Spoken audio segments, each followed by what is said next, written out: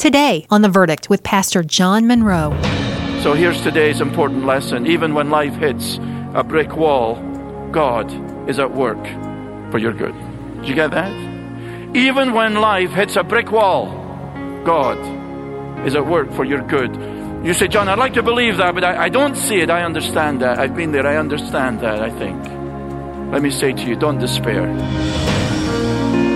Welcome to The Verdict, featuring the Bible teaching of Pastor John Munro, Senior Pastor of Calvary Church in Charlotte, North Carolina. Sometimes things don't go the way we planned. An exciting start might turn into disaster and shake our confidence in God's goodness.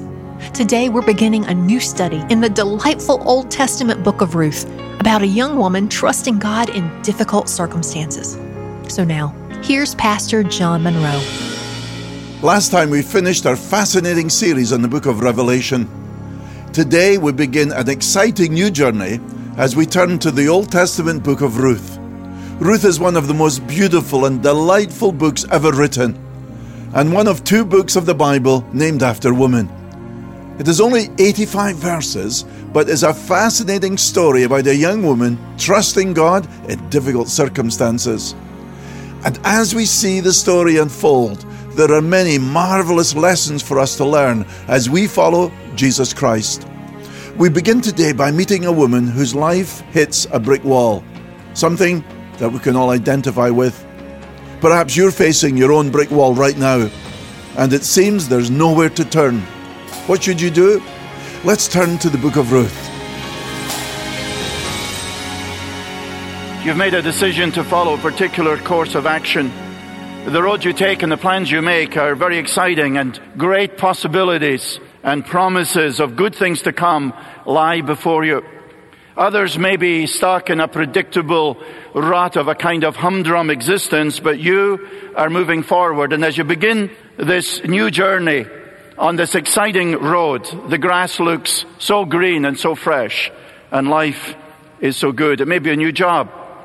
Maybe a new home, a new location, a new challenge, a new business venture, a marriage, a new relationship, a student leaving home for the first time, going to college or to begin work. A fresh start is a break with the old. Some friends and family may try to caution you a little, saying, do you really know where this road is leading? Have you really thought this through? And while you listen politely, you continue your path. They may be stuck in their mediocre, boring life, but you are different. You are going to pursue the greener grass, the fresher opportunities, the more exciting possibilities. But what seemed at one point so exciting, so full of possibilities and potential, turns out to be a road of failure, of disillusionment, of despair and pain, indeed hurt for yourself and others. And that grass which once seemed so green and so alluring and so fresh turns out to be withering weeds. So much has been promised, and yet so little has been delivered. Your life has just hit a brick wall. Anyone ever been there? Some of you are there at this exact moment, and in the midst of your hurt and your disillusionment and embarrassment perhaps, and confusion and disappointment and despair and loneliness and hopelessness, what are you to do? What are we to do when life hits a brick wall? This morning we're going to meet a woman whose life hits a very hard brick wall. This morning we begin the exciting study of one of the most beautiful and one of the most delightful stories ever told as we begin our study in this little book of Ruth, only 85 verses. Let me ask you to open your Bibles to the book of Ruth, and we're going to look at the first 6 verses and learn about life hitting a brick wall. If you've never read this little book before, let me ask you to read it several times. We're going to be in it for a few weeks. Today is the beginning. Ruth chapter 1 then, verses 1 through 6. Now it came about in the days when the judges governed that there was a famine in the land, and a certain man of Bethlehem in Judah went to sojourn in the land of Moab with his wife and his 2 sons. And the name of the man was Elimelech, and the name of his wife Naomi, and the names of his two sons were Mahlon and Chilion, Ephrathites of Bethlehem in Judah. Now they entered the land of Moab and remained there. Then Elimelech, Naomi's husband, died, and she was left with her two sons. And they took for themselves Moabite women as wives. The name of one was Orpah, and the name of the other Ruth. And they lived there about 10 years. Then both Mahlon and Chilion also died, and the woman was bereft of her two children and her husband. Then she arose with her daughters-in-law that she might return from the land of Moab, for she had heard in the land of Moab that the Lord had visited his people in giving them food. And so we are introduced to this woman and her family, this woman we know as Naomi. Here is our first scene I want us to think of this morning. A weeping widow stands in a Moabite graveyard. Can you picture Naomi? Can you try to understand something of her emotion as she stands in a graveyard in Moab? As she stands there, she realizes that she's cut off from her past. Naomi is an alien in Moab. More than 10 years previously, her husband Elimelech, her two sons and herself had emigrated from Israel, particularly from Bethlehem, and had gone to Moab. Their home, Bethlehem, means the house of bread. But there was a dreadful famine in the land, we read in verse 1. This happened, the writer tells us, in the days when the judges governed, verse 1. It was a very difficult time in the history of Israel. Difficult socially, politically, economically, but above all, spiritually. Turn your Bible back just one page and read with me the last verse of Judges. Judges 21, verse 25, which is really a summary of the book of Judges, a very sad summary.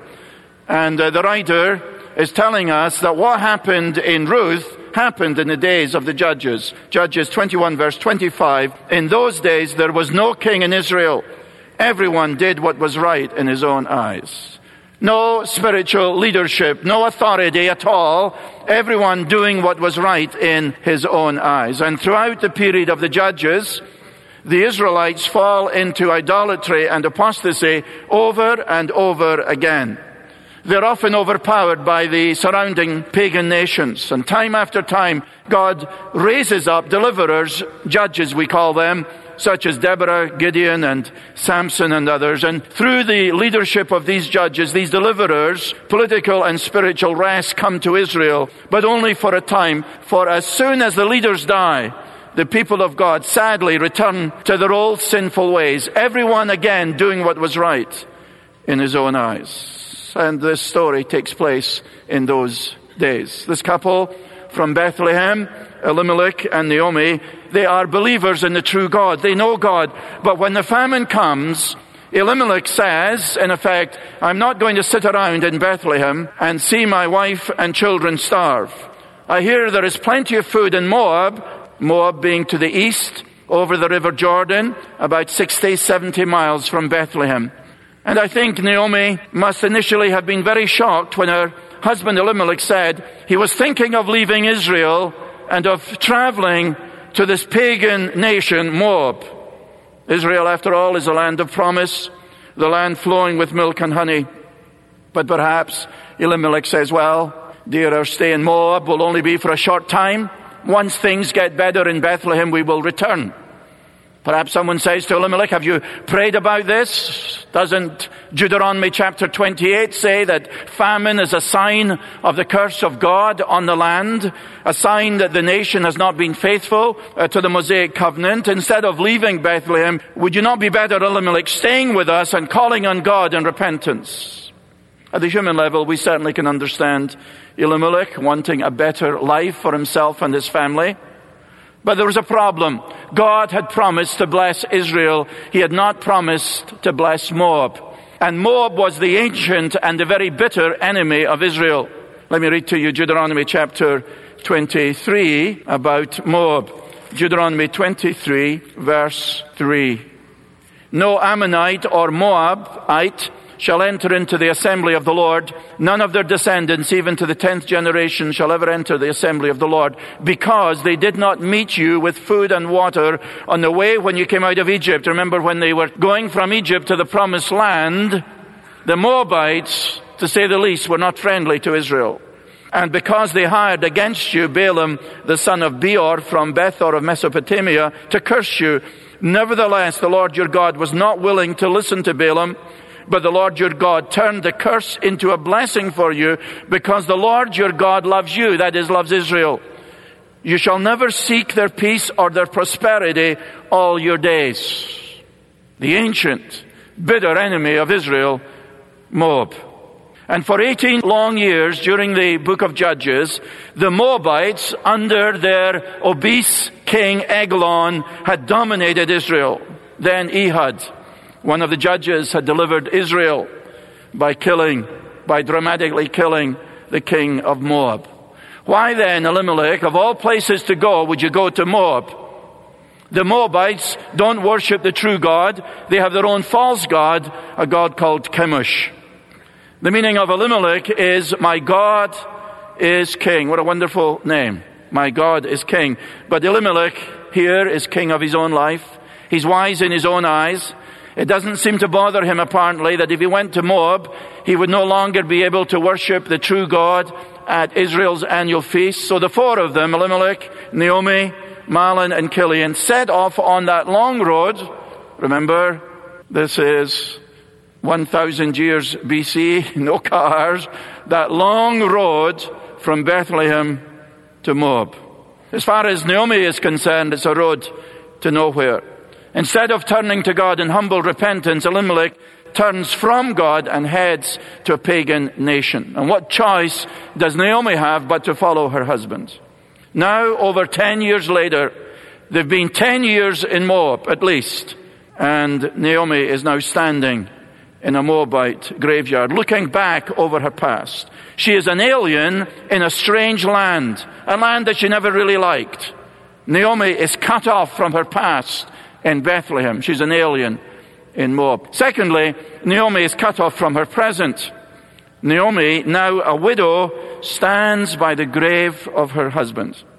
We read in verse 1, the end of the verse, a certain man of Bethlehem in Judah went to sojourn in the land of Moab with his wife and his two sons. That word sojourn means to live somewhere on a temporary basis. The NIV translates it, to live for a while. Elimelech had said, we're only going to go to Moab for a time, and when things improve, we'll come back home.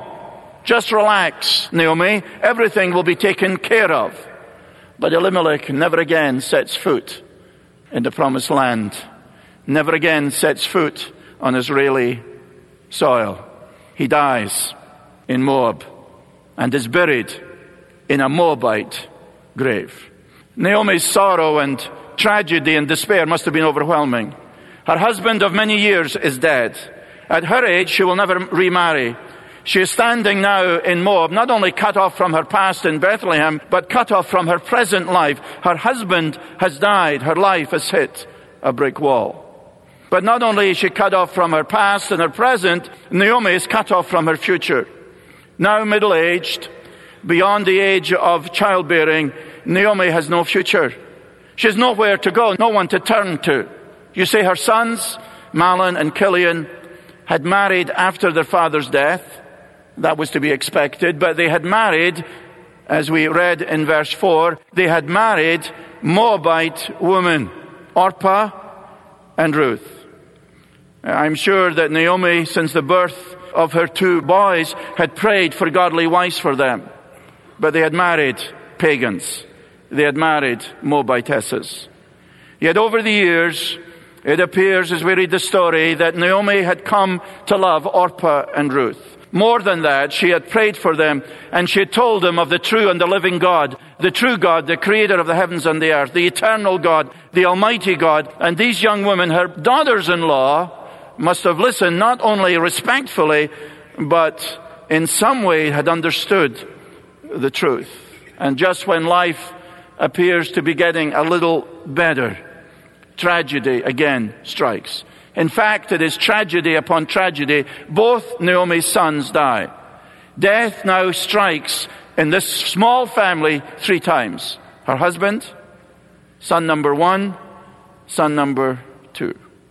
Let me ask you, is there any greater sorrow for a mother than the death of her own children?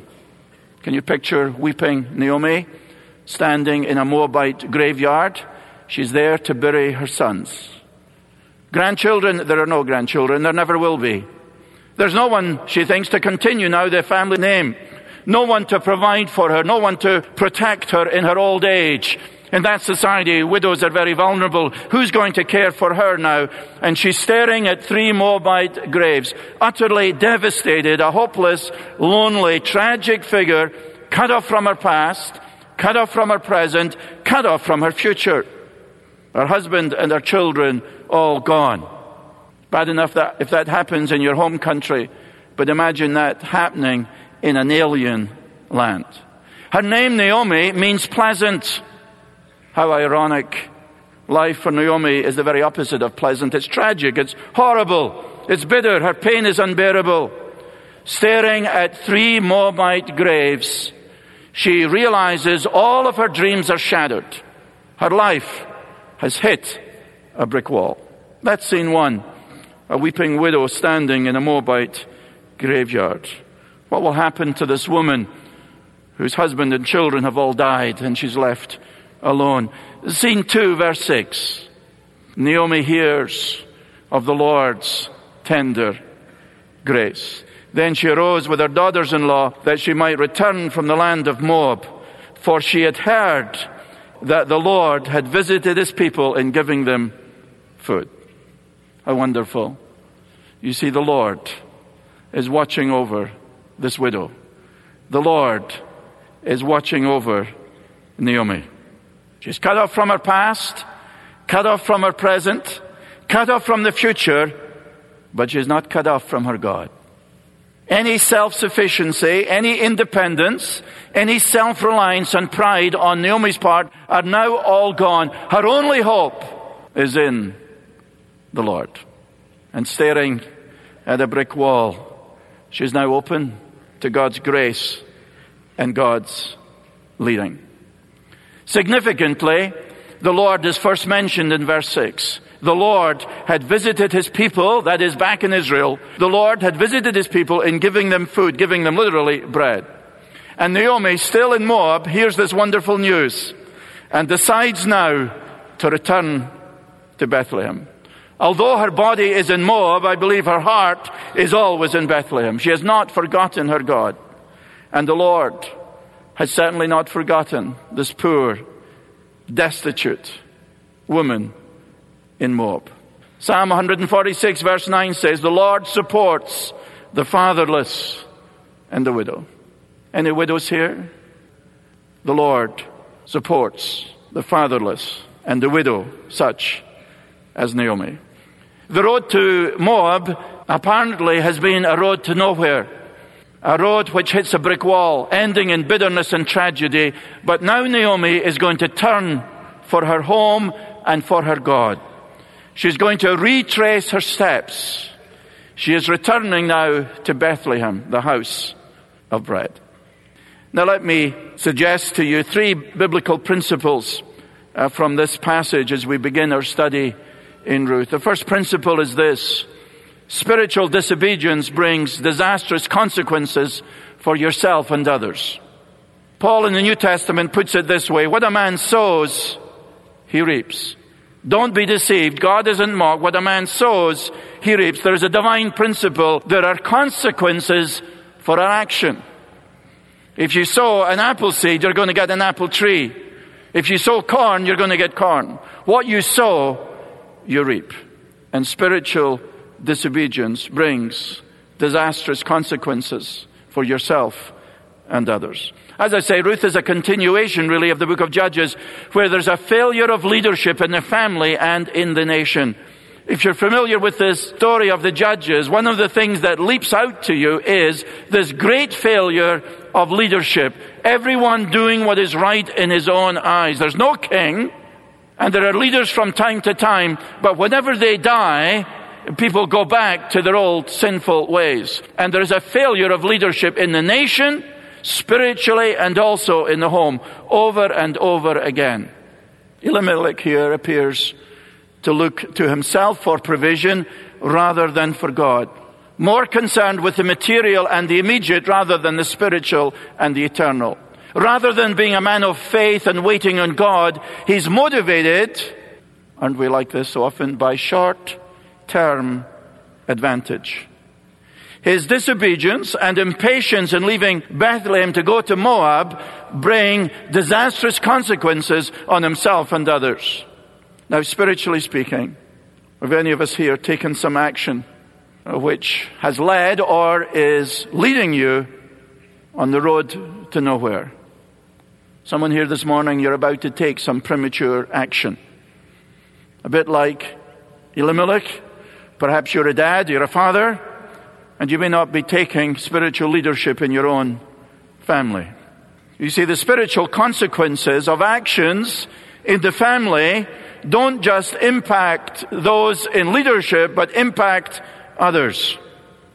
Parents, remember your actions that you take have serious consequences, good or bad, on your children. What kind of Christianity, dads, are you modeling in your home? Is there some father here about to make a foolish and impetuous decision? Perhaps you have a materialistic attitude. Perhaps you're pursuing your own ego or personal pleasure. The resultant havoc on your wife and your children and on yourself may be immense. The grass, yes, to all of us, the grass does look greener on the other side of the fence.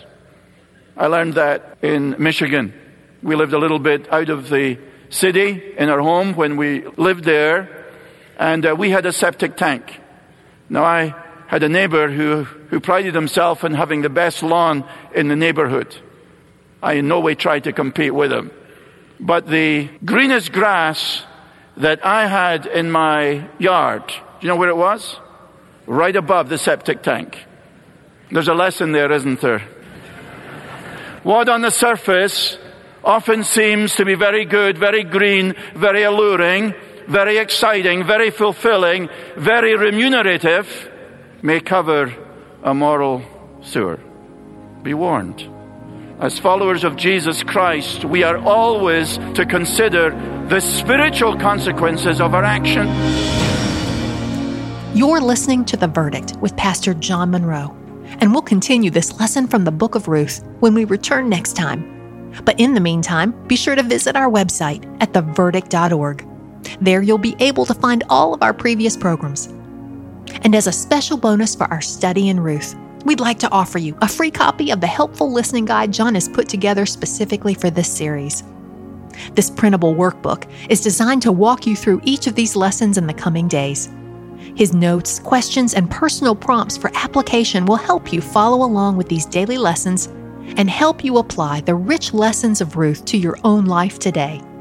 So take advantage of this free resource by downloading or requesting a mailed copy of the Ruth Listing Guide when you visit theverdict.org. And while you're there, be sure to also sign up for John's monthly email newsletter. And if you've been helped by the clear biblical teaching offered on The Verdict, then we invite you to be a part of our ministry by supporting The Verdict with a donation of any size. Your contribution will help us share these biblical messages and resources with a wider audience around the world.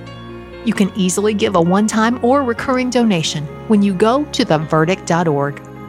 Or you can call us at 833-551-2231.